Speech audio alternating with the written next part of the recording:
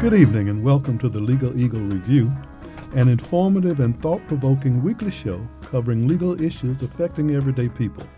We know that there are many things you could be doing with your time, and we appreciate your decision to share this time with us. I'm Irving Joyner. And I'm April Dawson. We're law professors at North Carolina Central University School of Law, and we're your co-hosts. The Legal Eagle Review is sponsored by the NCCU School of Law and the Virtual Justice Project.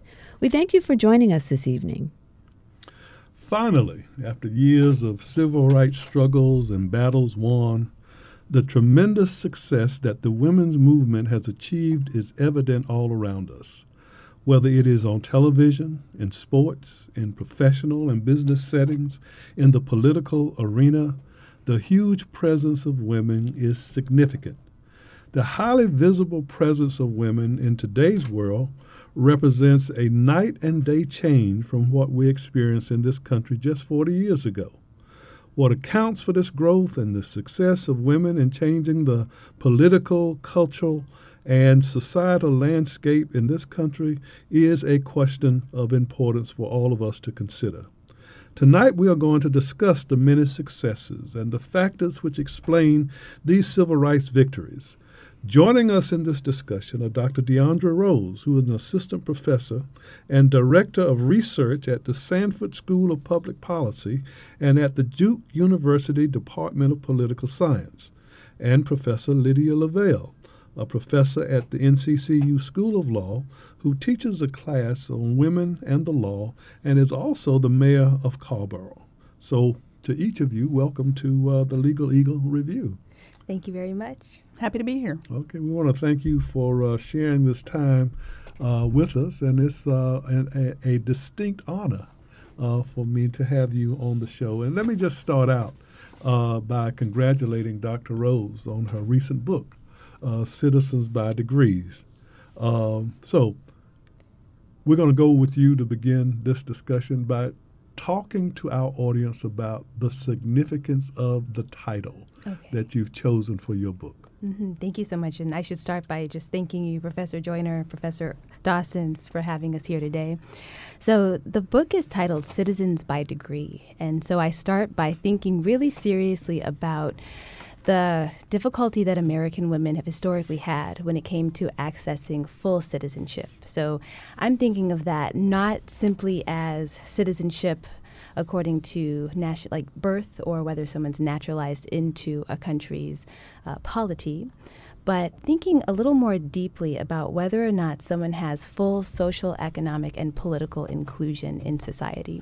And so I would argue that having access to higher education and the capacity to earn college degrees was really an empowering force in the development that American women have made since the 1960s. So for me, those degrees have helped to confer a level of advanced citizenship for women. Okay. And how do you, well, historically, women have been in the political system in this country. Mm-hmm. Women have always been at the back end of it. It was not until 1920 that the Constitution was amended to give to women the right to vote, even though African American men received that right as early as 1868 with the 14th Amendment and the 13th and then the 15th Amendment. What explains that failure to fully incorporate women into the political dynamics of this country? Mm-hmm. I would argue that it has been a combination of family calculus, so some of the private decisions that we've had, so a lot of social norms, this idea of women's place being primarily the private sphere as opposed to the public sphere for many years, but then also institutional discrimination. So for many years, in terms of having access to the various avenues of achieving political power, women have been marginalized. But then also when we think of some of the forces that tend to promote greater inclusion in politics. So for political scientists, we recognize higher education as a powerful determinant of political engagement. And historically, historically, women have been left out of higher ed institutions at alarming rates. And it was just, the way things were done. So for many years, in terms of private decisions, families had interesting calculus by which they determined how they would support their kids when it came to pursuing higher education. So for many families, it made a lot more sense to invest in supporting a son's higher education as opposed to the daughter's, because the sons were more likely to become the breadwinners of their families. There's an interesting asterisk, though, that we have to put on that fact, because it was actually different for many families of color. So for a lot of families of color, they would actually choose to invest in their daughters because the daughters were more likely to find work in segregated schools, whereas a son who had a degree could very possibly be expected to work as a porter, on a train, as opposed to being able to find other types of professional jobs to use his degree for.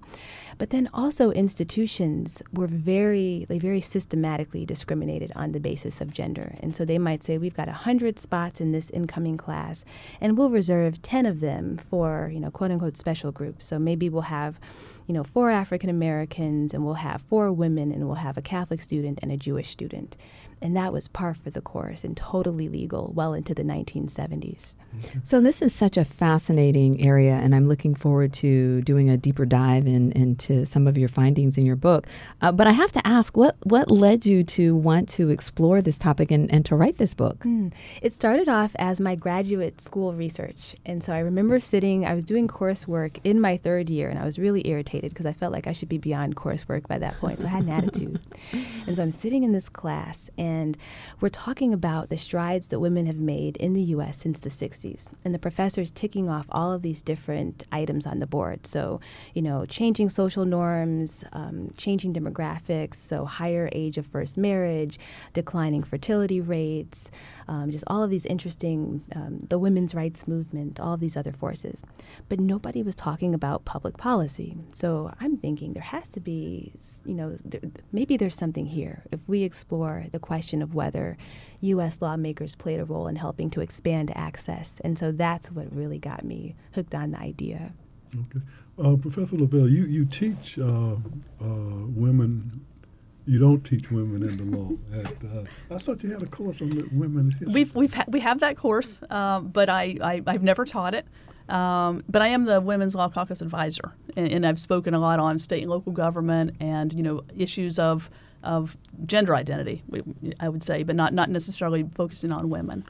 Well, let me just raise my question: is the significance of Dr. Rose's research and her publication?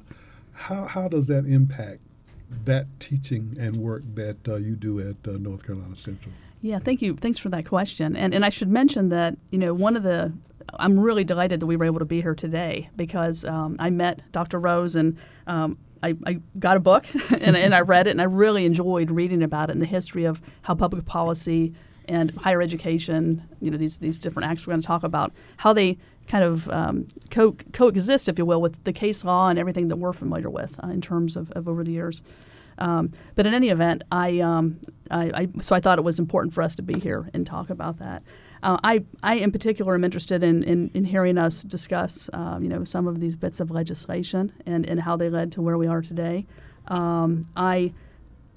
We didn't really get into it when Dr. Rose and I spoke earlier, but she'll talk a little bit about Title IX of the Civil Rights of the Higher Education Amendments in 1972, and how we then had access to programs of higher education regardless of sex. And so today in my class, with my gender studies, if you will, sexual identity class, we're seeing that interpretation of what sex is and then what gender is, kind of working off of that earlier work that we'll hear about in her book. So that's how I find an interesting tie into my current research. Mm-hmm. The civil rights movement, which I guess depending on where you are in age, started in the 40s and then morphed into the 50s and then gained additional prominence in the 60s with the organization of SNCC and some of the youthful civil rights organizations helped to open up an avenue for successful women advocacy. in the rights of women. And I think we talk about the women's rights movement that began with, was it Betty Friedan and some of the older advocates, and then the Burn the Bra movement.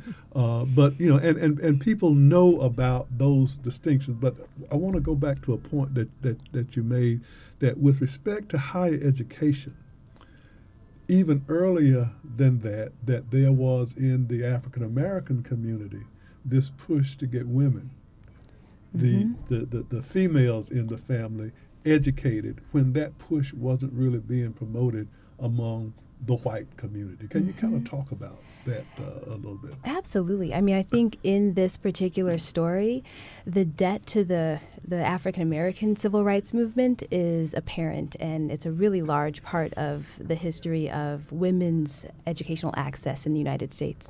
So thinking about the 1950s, which was really post-GI Bill, this moment when women were invited into this new relationship with the federal government, whereby they could expect to receive some financial support for pursuing degrees, in a way that a whole generation of American men, again with an asterisk because there was so much discrimination for African American GIs in particular, but the GI Bill really helped to open up higher education for low income and lower middle class Americans who had never thought about higher education.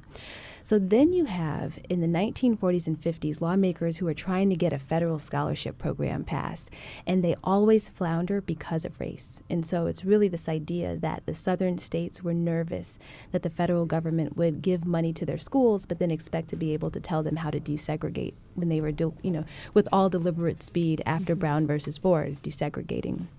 So Adam Clayton Powell, who was a congressional representative from New York City as an African American, was an advocate for civil rights. And he worked with the NAACP to craft this really fascinating non-discrimination rider that he would apply to basically all social policy proposals during the era. And so when the scholarship proponents from Alabama, incidentally, tried to get their programs through, the Powell Amendment, as it was called, always ended up basically torpedoing the proposals.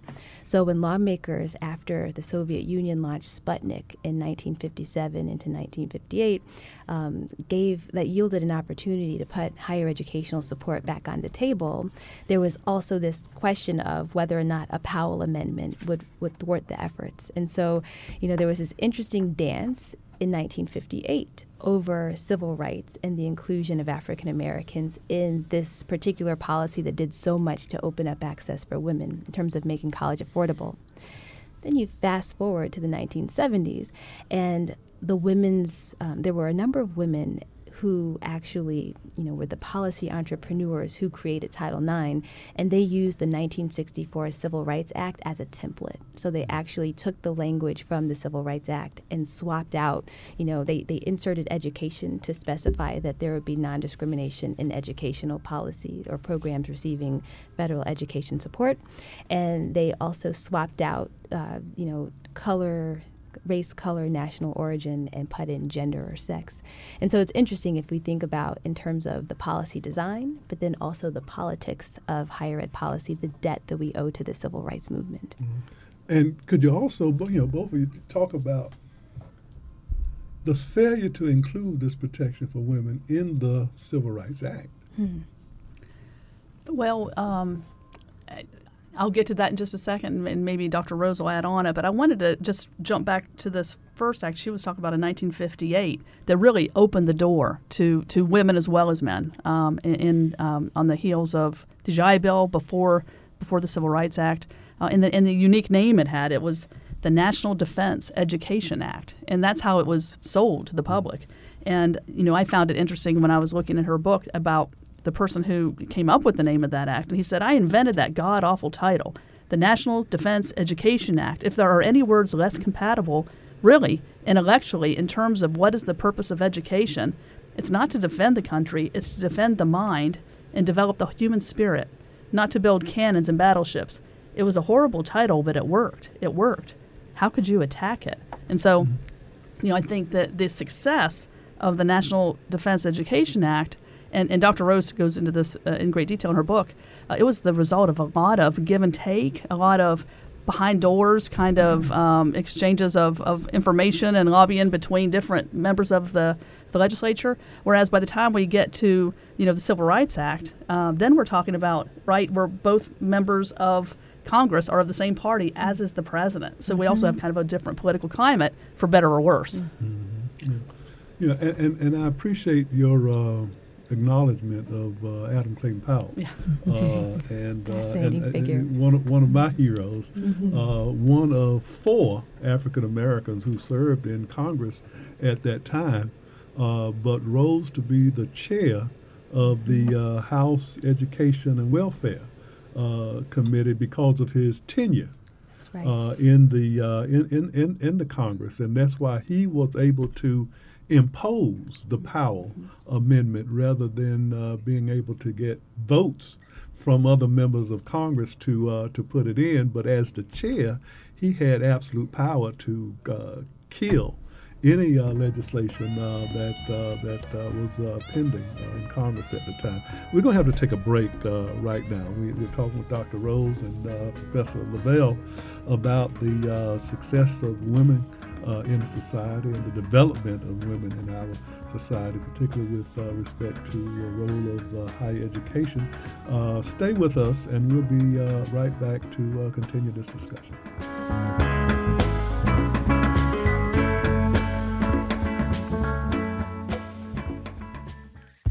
Since 2010, the North Carolina Central University School of Law has been at the forefront of virtual legal education with the launch of its Virtual Justice Project. The Virtual Justice Project is an innovation in legal education and technology. NCCU School of Law pioneered this approach to address the underrepresentation of African American lawyers and a lack of access to justice for low-income and marginalized communities. Virtual pre-law courses prepare students, wherever they are, for the rigor of law school. The Know Your Rights series offers legal information sessions that empower participants to understand the law and to promote self-advocacy. Both the pre-law courses and the legal information sessions are made possible through telepresence and high-definition video conferencing. Course listings and contact information, along with more detail about the Virtual Justice Project, are on the NCCU Law website at law.nccu.edu.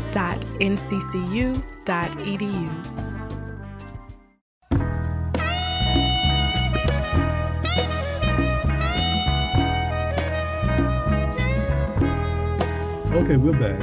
We're talking with Dr. Deondra Rose, who is an assistant professor and the director of research at the Sanford School of Public Policy, and she's with the Duke University Department of Political Science. Professor Lydia Lavelle, I guess Mayor Lydia Lavelle, who's also a professor at NCCU School of Law.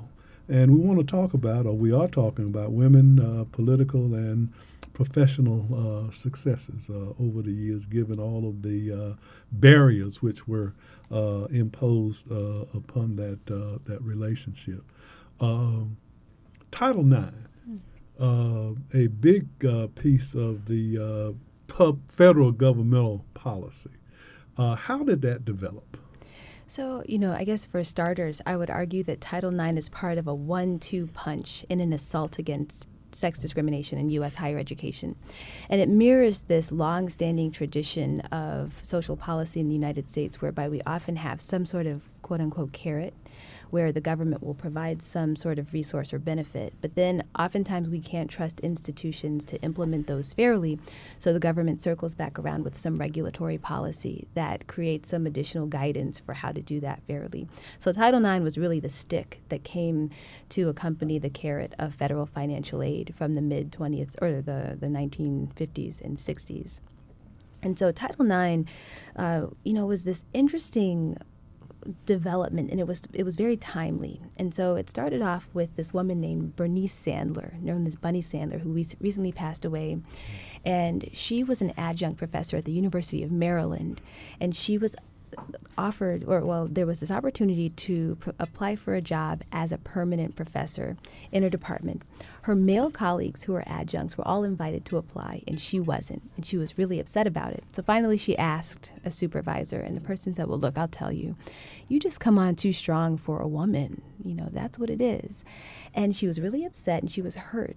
And as she grappled with what happened to her, she started to realize that, this wasn't just a one-off, unfortunate thing. It was really part of a larger pattern. And so she filed a claim based on an executive order, I believe it was 11246, that prohibited sex discrimination among federal contractors. And because the University of Maryland is a government, supported state institution, then it fell under this requirement to hire fairly. She sent her claim to a number of people, including Edith Green, who was a member of Congress from Oregon. Representative Green was another one of those very underrepresented pioneers like Adam Clayton Powell, who really spoke up for women, and other underrepresented groups. She was known as Mrs. Education in Congress. People also called her the Wicked Witch of the West, so it depends on who you asked. And so she found this, and she decided to convene hearings about sex discrimination. And very soon in the hearings, it came clear that higher education was an area where there were so many infractions that the government ought to pay attention and maybe take action. And that's how Title IX came about, actually.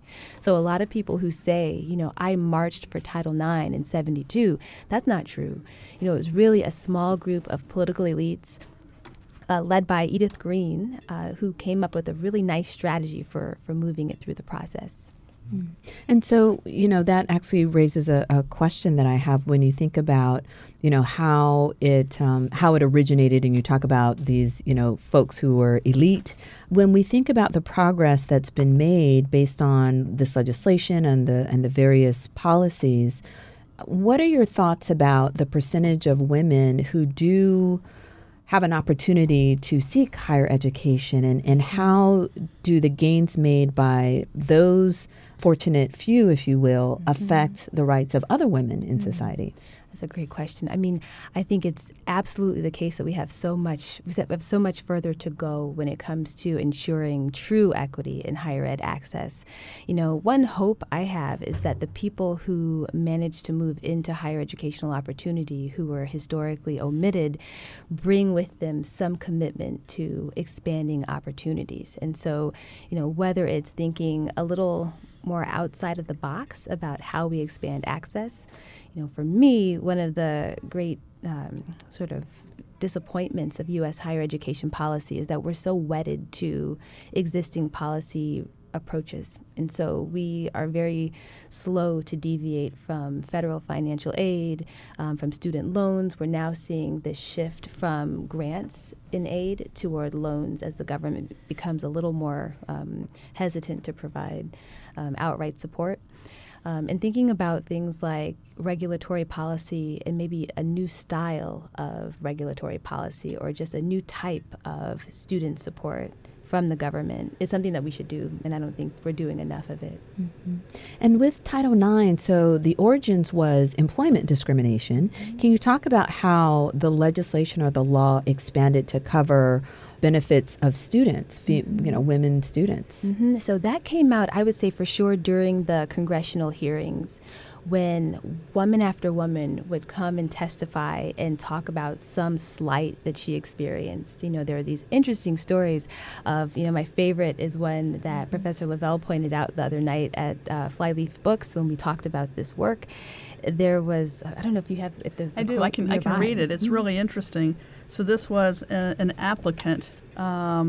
She, in her 4 years in high school, she was a straight A student. She presided over the Girls Nation program. She was a former governor of the Oklahoma Girls State program. And when it came time to apply for college, she set her sights on her dream school, the University of Virginia. Mm-hmm.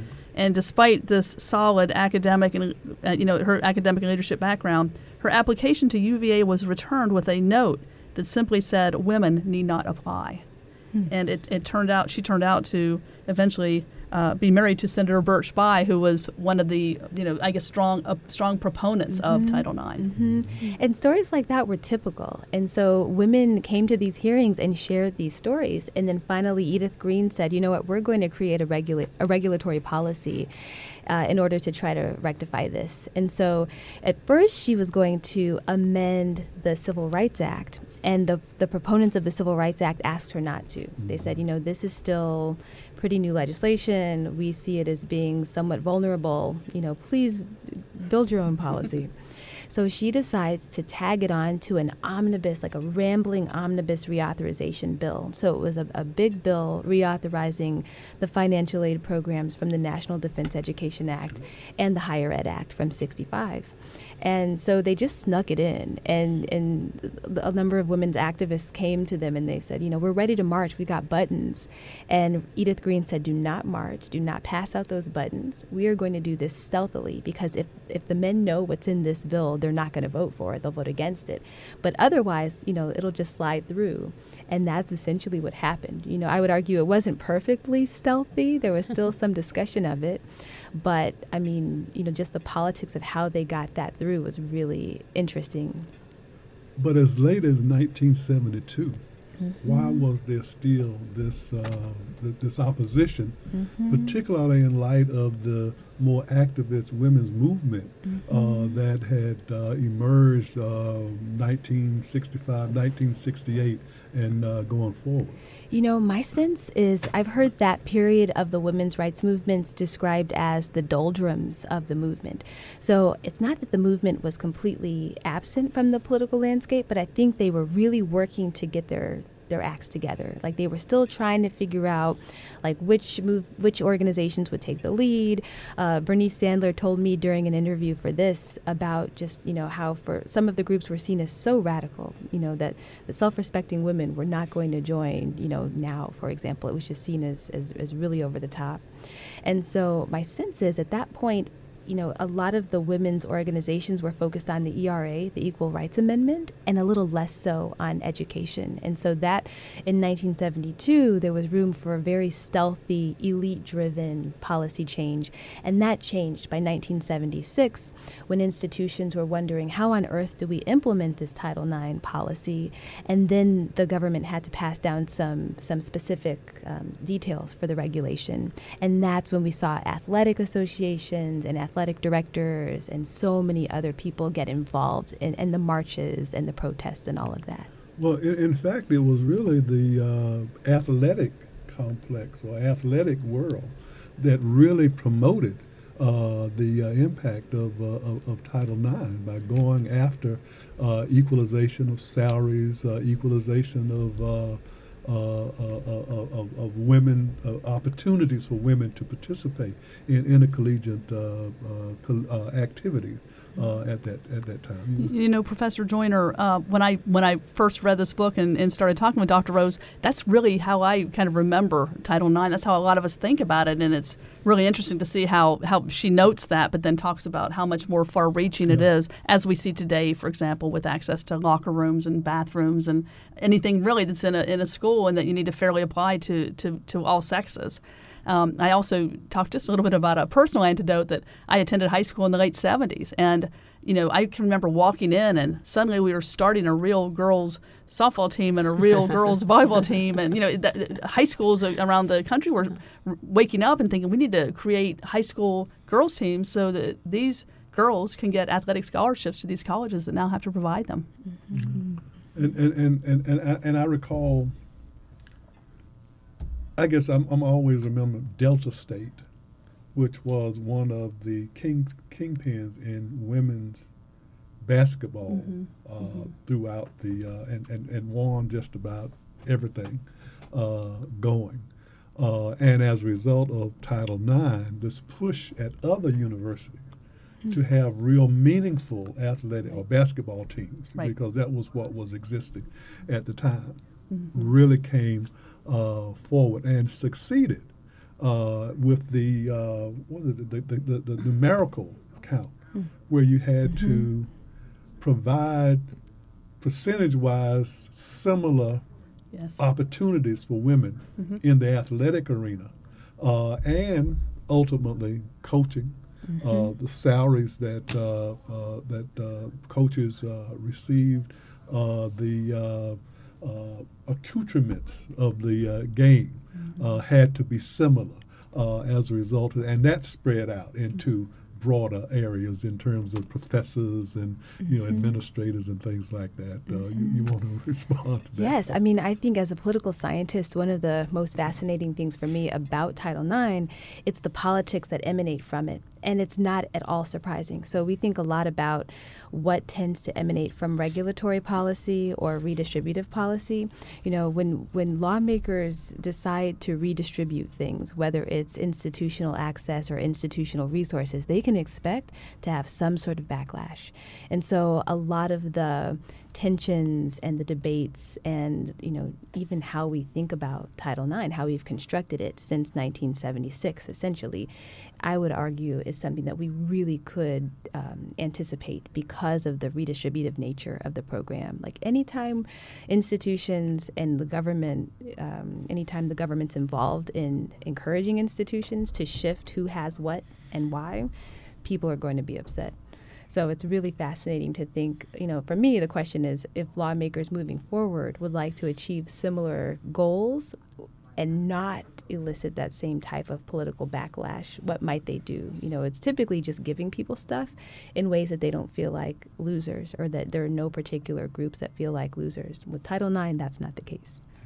And so going forward, so if we think about 1976 and the role that Title IX was beginning to play, was that the stopping point, or have there been other pieces of legislation or policies that continue to allow women to take full citizenship in this country? Oh, that's a great question. I mean, I focus particularly on higher ed. And my sense is, there have been interesting state-level initiatives also. So a lot of the state-level lottery scholarship programs or, other efforts to support state higher ed institutions or, perhaps more troublingly, efforts to pare down some of that support. So I think that I would argue that lawmakers we've really leaned into the policies and the structures that exist without venturing too far outside of the box to revolutionize higher ed policy in really substantial ways. So I think we're sort of teetering along, but I don't know that there have been such dramatic expansions in the years since Title IX. Which raises another question I have, and this is something that fascinates me about your book and your research. So Title IX is a perfect example of legislation that was specifically designed to address the inequities when it comes to women. But when you mentioned the National Defense Education Act, the Higher Ed Act, these were pieces of legislation, if I am understanding them correctly, that weren't specifically targeting women, but women benefited from them. That's right. So how much of the growth that women have gained when it comes to higher ed have been, how much of that growth has been by design or something that women have kind of taken in a way? I think it's definitely a combination. I think that a substantial amount of the increases in women's access have been the result of quote unquote gender neutral policy and the efforts of expansion that just happen to include them, not as specifically targeted groups. And I think that's also just very politically astute. A lot of times with social policies, lawmakers can be a lot more successful in expanding opportunities for marginalized groups if they create universal policies that provide targeted benefits without being overt about it. And I think that's a lot of what we're seeing for women's advances. I think another thing I would point out in terms of the post-1972 benefits of Title IX is that we're seeing women lean into their citizenship on campus. And I think that the policy has changed what women expect from higher ed institutions and perhaps from society more broadly. So as Professor Lavelle said, when you go to high school and you're noticing that the school is providing additional opportunities for you and your friends to play sports or to be a part of a team, you tend to operate in the world in a way that, that comes to be what you expect, ideally. And I think that's why we're seeing things like the hashtag #MeToo movement or movements by young women on college campuses to protest chronic sexual assault. And so I think that Title IX has had this great outcome of expanding institutional space and access, but also in reshaping what women expect from institutions. But you also had an increased acceptance in the public arena of this involvement, this engagement by women, and that there was a ready audience available to accommodate that. And how important do you see that? Well, I think it's very important, and I think it's reflected in a lot of the research Dr. Rose has done. I found it really fascinating, the number of, for example, bachelor's degrees, male versus female, and how quickly, really, the women outnumber the men during the 50s, 60s, 70s. And also interesting, her comparison between then women's involvement in the political movement. And unfortunately, as kind of we have a little bit of voter apathy over the last several decades, but you still see women who are voting and becoming more engaged in the citizenry, kind of moving upward in her charts. I mean, I would almost argue, or I suspect, that the decline, so we've seen these overall declines in political engagement in a number of ways. So Americans are somewhat less likely to vote, for example, now than they were in the 1960s. But we also see that women vote at higher rates than men. I suspect that without the educational access that women have gained and a lot of the citizenship building effects that come from that education. So we know that people who have more education are more likely to vote. They're more likely to contribute to campaigns. They're more likely to contact elected officials. And a lot of that is because when they're in institutions of higher ed, they're gaining knowledge and skills that make them feel more comfortable with being engaged in politics. They might gain skills like public speaking or composition skills that facilitate that communication with elected officials and make people a little more confident in doing so. So I suspect that without these efforts to expand educational access, we might actually have seen a greater decline in women's political engagement since the 1960s. Okay, you are listening to the Legal Eagle Review here on WNCU 90.7 FM, and we've been talking with Dr. Deondra Rose, who is an assistant professor and director of research at the Sanford School of Public Policy and at the Duke University Department of Political Science, and Professor Mayor Lydia Lavelle, who is a professor at NCCU School of Law and our colleague, and also Mayor of Carrboro. We've been talking about the gains that have been made by women through educational legislation and policy. We're going to take a quick break, but we'll be right back. We hope you stay with us.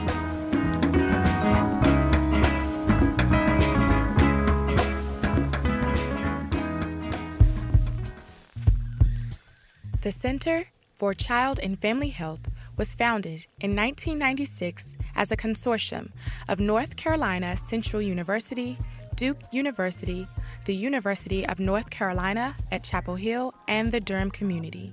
Since that time, CCFH has become a national leader in research, training, and the treatment of childhood trauma. The mission of CCFH is to care for children and families affected by abuse, neglect, and other forms of trauma. Its professionals utilize a multidisciplinary, measurable approach to provide prevention services, treatment for children and families, professional training, and research related to childhood traumatic stress by uniquely integrating community-based practice and academic excellence. Its vision is that every child has the right to be loved, nurtured, and safe. As a center of excellence, CCFH strives to define the highest standards in the prevention and treatment of childhood trauma. In this way, stability and hope can be restored for children and their families. Information about the Center for Child and Family Health is at 919-419-3474 or the center's website at www.ccfhnc.org.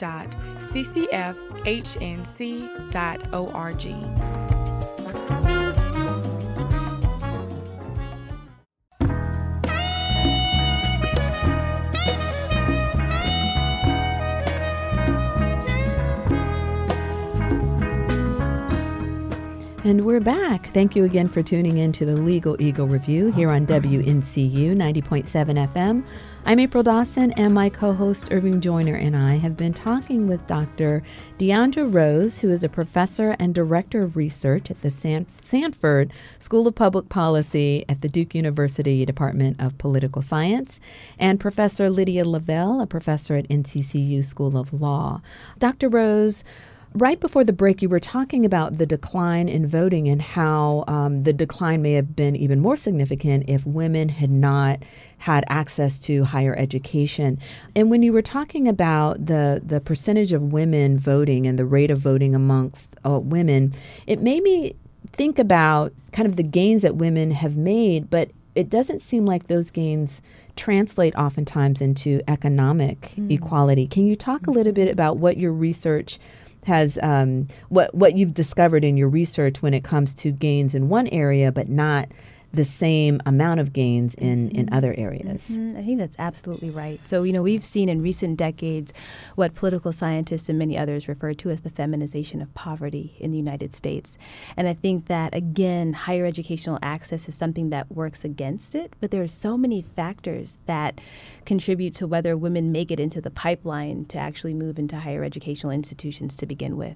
And so I think, again, in terms of the outlook for U.S. higher education policy and the room for growth, I think doing a better job of making sure that we're not allowing women from, say, women who would be the first generation or first in their family to go to college to slip through the cracks. Maybe we're seeing a lot of increases among certain women, maybe women who more easily qualify for federal financial aid programs, recognizing, of course, that those programs are providing less support than they did. The power of those dollars to cover the cost of education is doing less.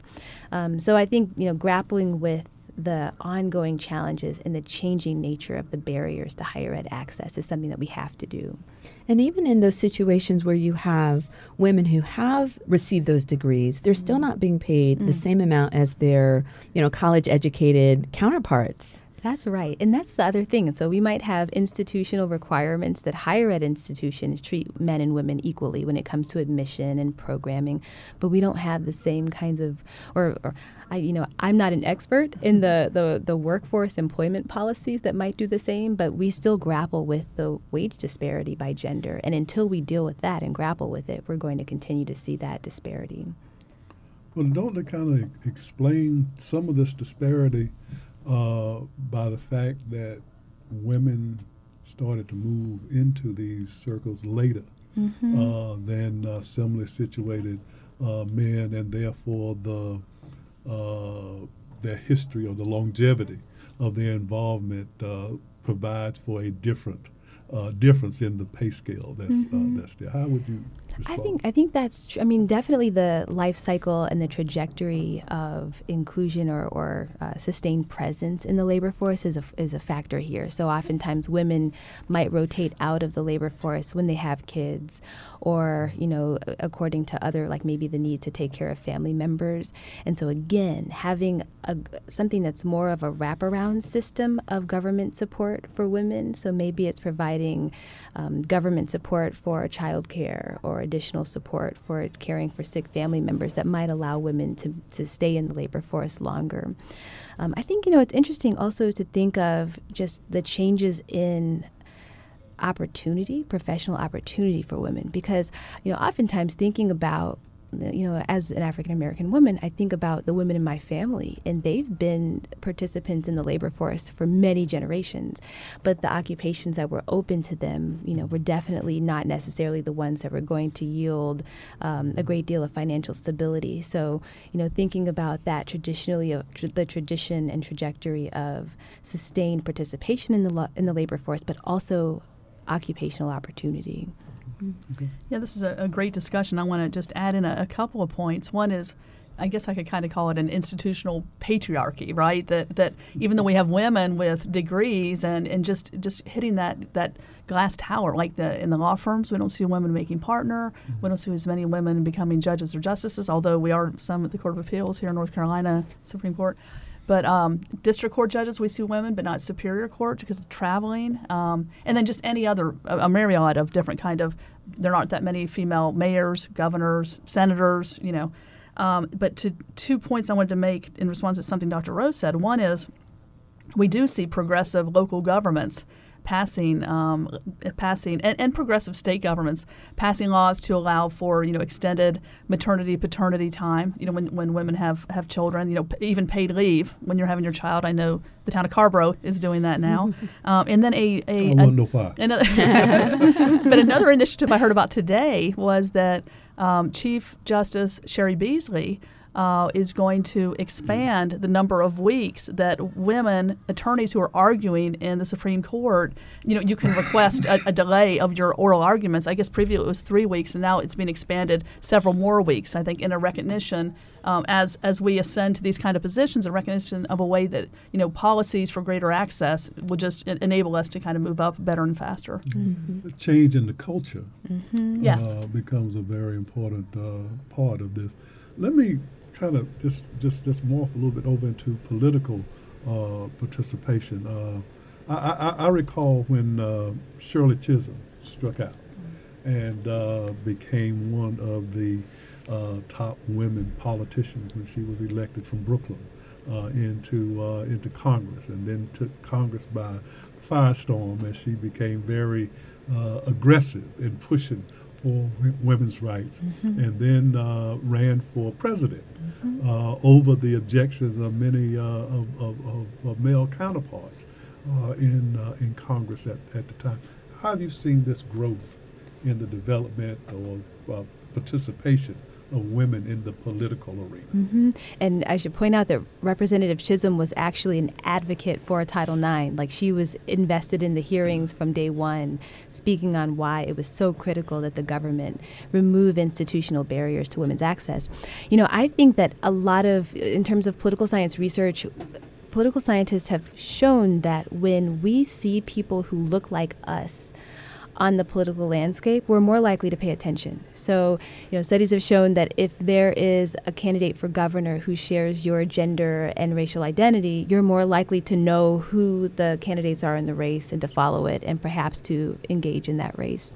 I think there's something so valuable about having people like Jesse Jackson's historic run back in the 1980s, you know, who will actually throw their hats in the ring and demonstrate to the country what a political candidate looks like, what a viable candidate looks like. And I think that starts to change the perceptions and the expectations of people who might be coming down the line. So for me, you know, seeing yourself reflected in the halls of power and in people who are vying for positions in those halls is critical. I know, speaking for myself, you know, I absolutely love Pete Buttigieg running for president, and that's exactly right. To be a member of the gay community and have the kind of the first openly gay major party candidate out there with a serious kind of run is pretty fun. But you're an example over in Orange County, you know, of someone who stepped out and made a presence and served as a inspiration for others that women can do it. How do we encourage other women? I'll tell you one way I do, and it's women, but it's also just you know, encouragement in general, right? A couple times a year, the second graders come to Town Hall, to Carrboro Town Hall, and they all gather around in the room and sit on the ground, and I put up a picture of my second grade class. And we're all there individually, those little individual pictures. And I say, look, that's my class when I was in second grade. Try to pick me out. And I go through row by row, and they all try to guess. And me and my friends and I, we all looked alike, so they're always a little bit wrong. But anyway, once I put up the picture of me, I'm like, that's me. And they're, oh, I got it right, I got it wrong. And then I say, that's me when I was in second grade. I'm mayor. You're in second grade right now. You could be mayor. And it just lights them up. They can see me as a little girl and think maybe they could do that. So that's one little way. And then I have them play at being the mayor that day, too. So that's great. I want to see that picture. Any opportunity I have, though, to speak to young folks or any groups of folks, I do, and just tell them how important it is. And for me, of course, particularly at the local level. I think that teaching civics and doing a better job of teaching history and helping young people to understand the significance of of politics and being engaged is critical. Because right now we're seeing a lot of young people opt out of political engagement. They feel like it's too messy, it's too polarized. I'm going to go work for a nonprofit instead.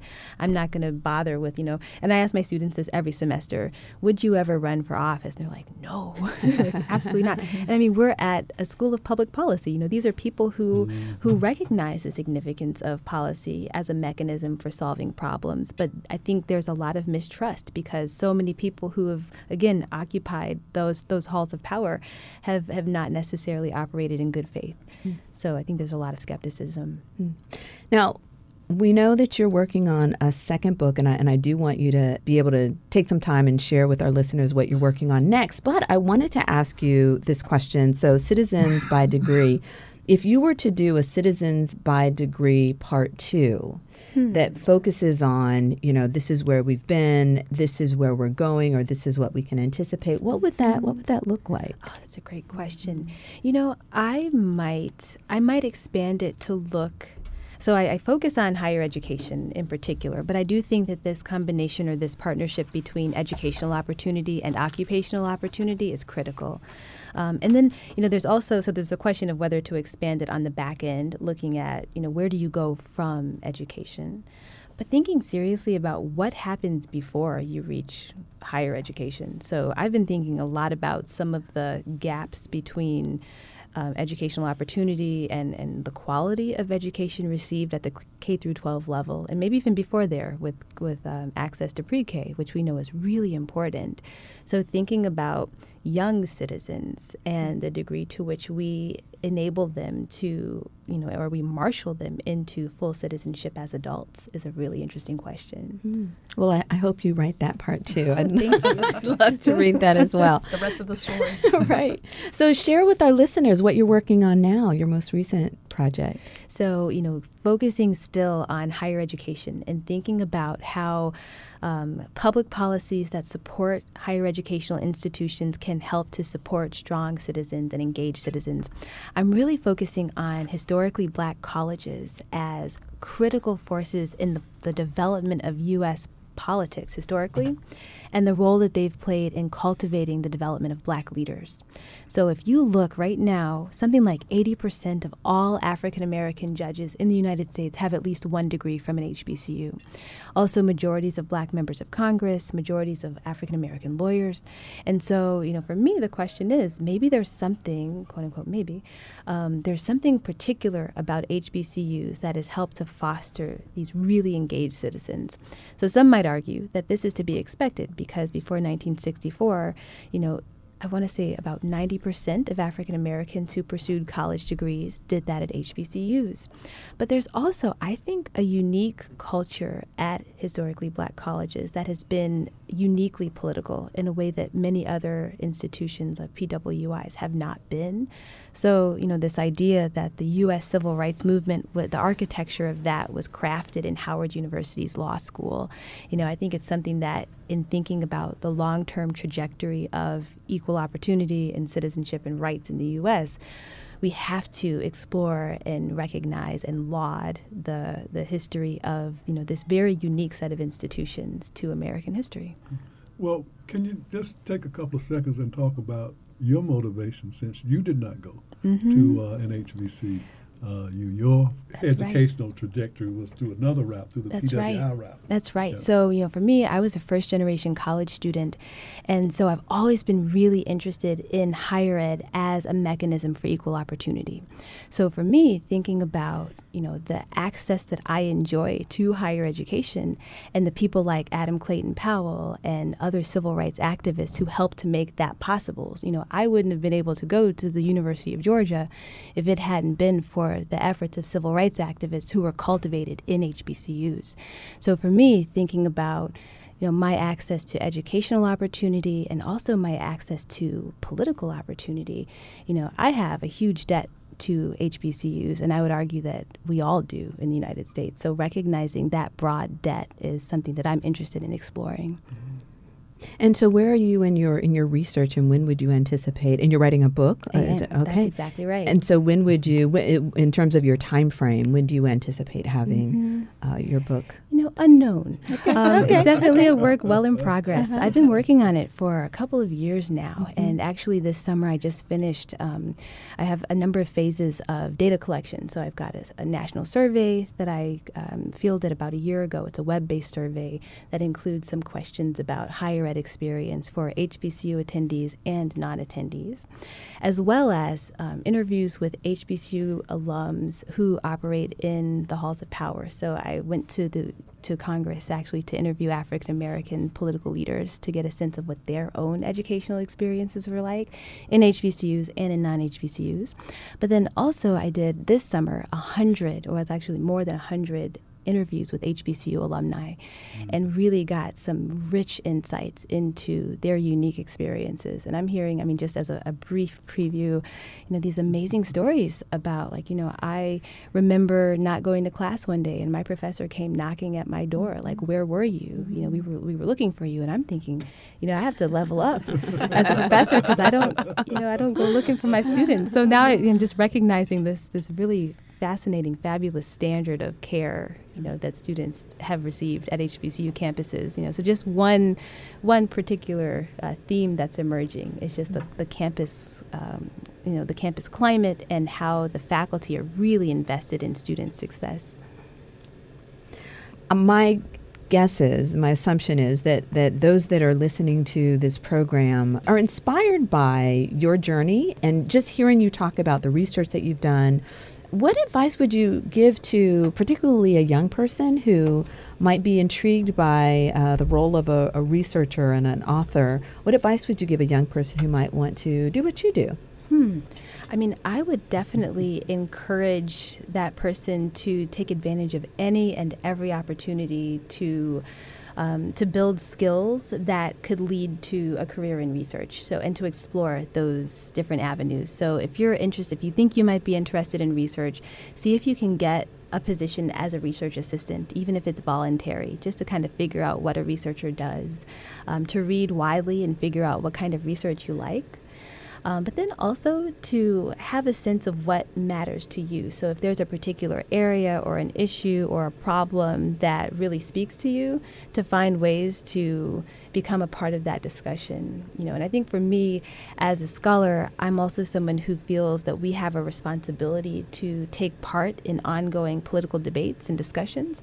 And there's so much that we can contribute with evidence to the polyscape and the political discourse. And so for me as a scholar, I feel that it's very important to just, stay true to myself in wanting to be involved in that space. So it's just knowing what drives you and what excites you about research and about your issues of importance, and to just not hesitate to jump in and be a part of those discussions, both in the academy and outside of it. Okay, well, that's a great place to end, and we are out of time. But Professor Joyner and I would like to thank our guest, Dr. Deondra Rose, who is an assistant professor and director of research at the Sanford School of Public Policy and at the Duke University Department of Political Science, and Professor Lydia Lavelle, who is Mayor of Carrboro and also a professor at North Carolina Central University School of Law. And we'd like to especially thank Professor Lavelle because she was the one that put us in contact with you, and this has been a great discussion. And as always, we'd like to thank you, our listening audience, for spending your Sunday evening with us. We hope you've enjoyed the show, and we encourage you to go out and buy Dr. Rose's book, Citizens by Degree. You can find a copy at Amazon, at any local bookstore. And if you have any questions or topics you'd like for us to cover, you can also send us an email at legaleaglereview@nccu.edu. And don't forget to follow us on Facebook, Twitter, and Instagram. And also don't forget that if you missed this show, you can also find us on iTunes in podcast form. Until next week, stay informed and engaged.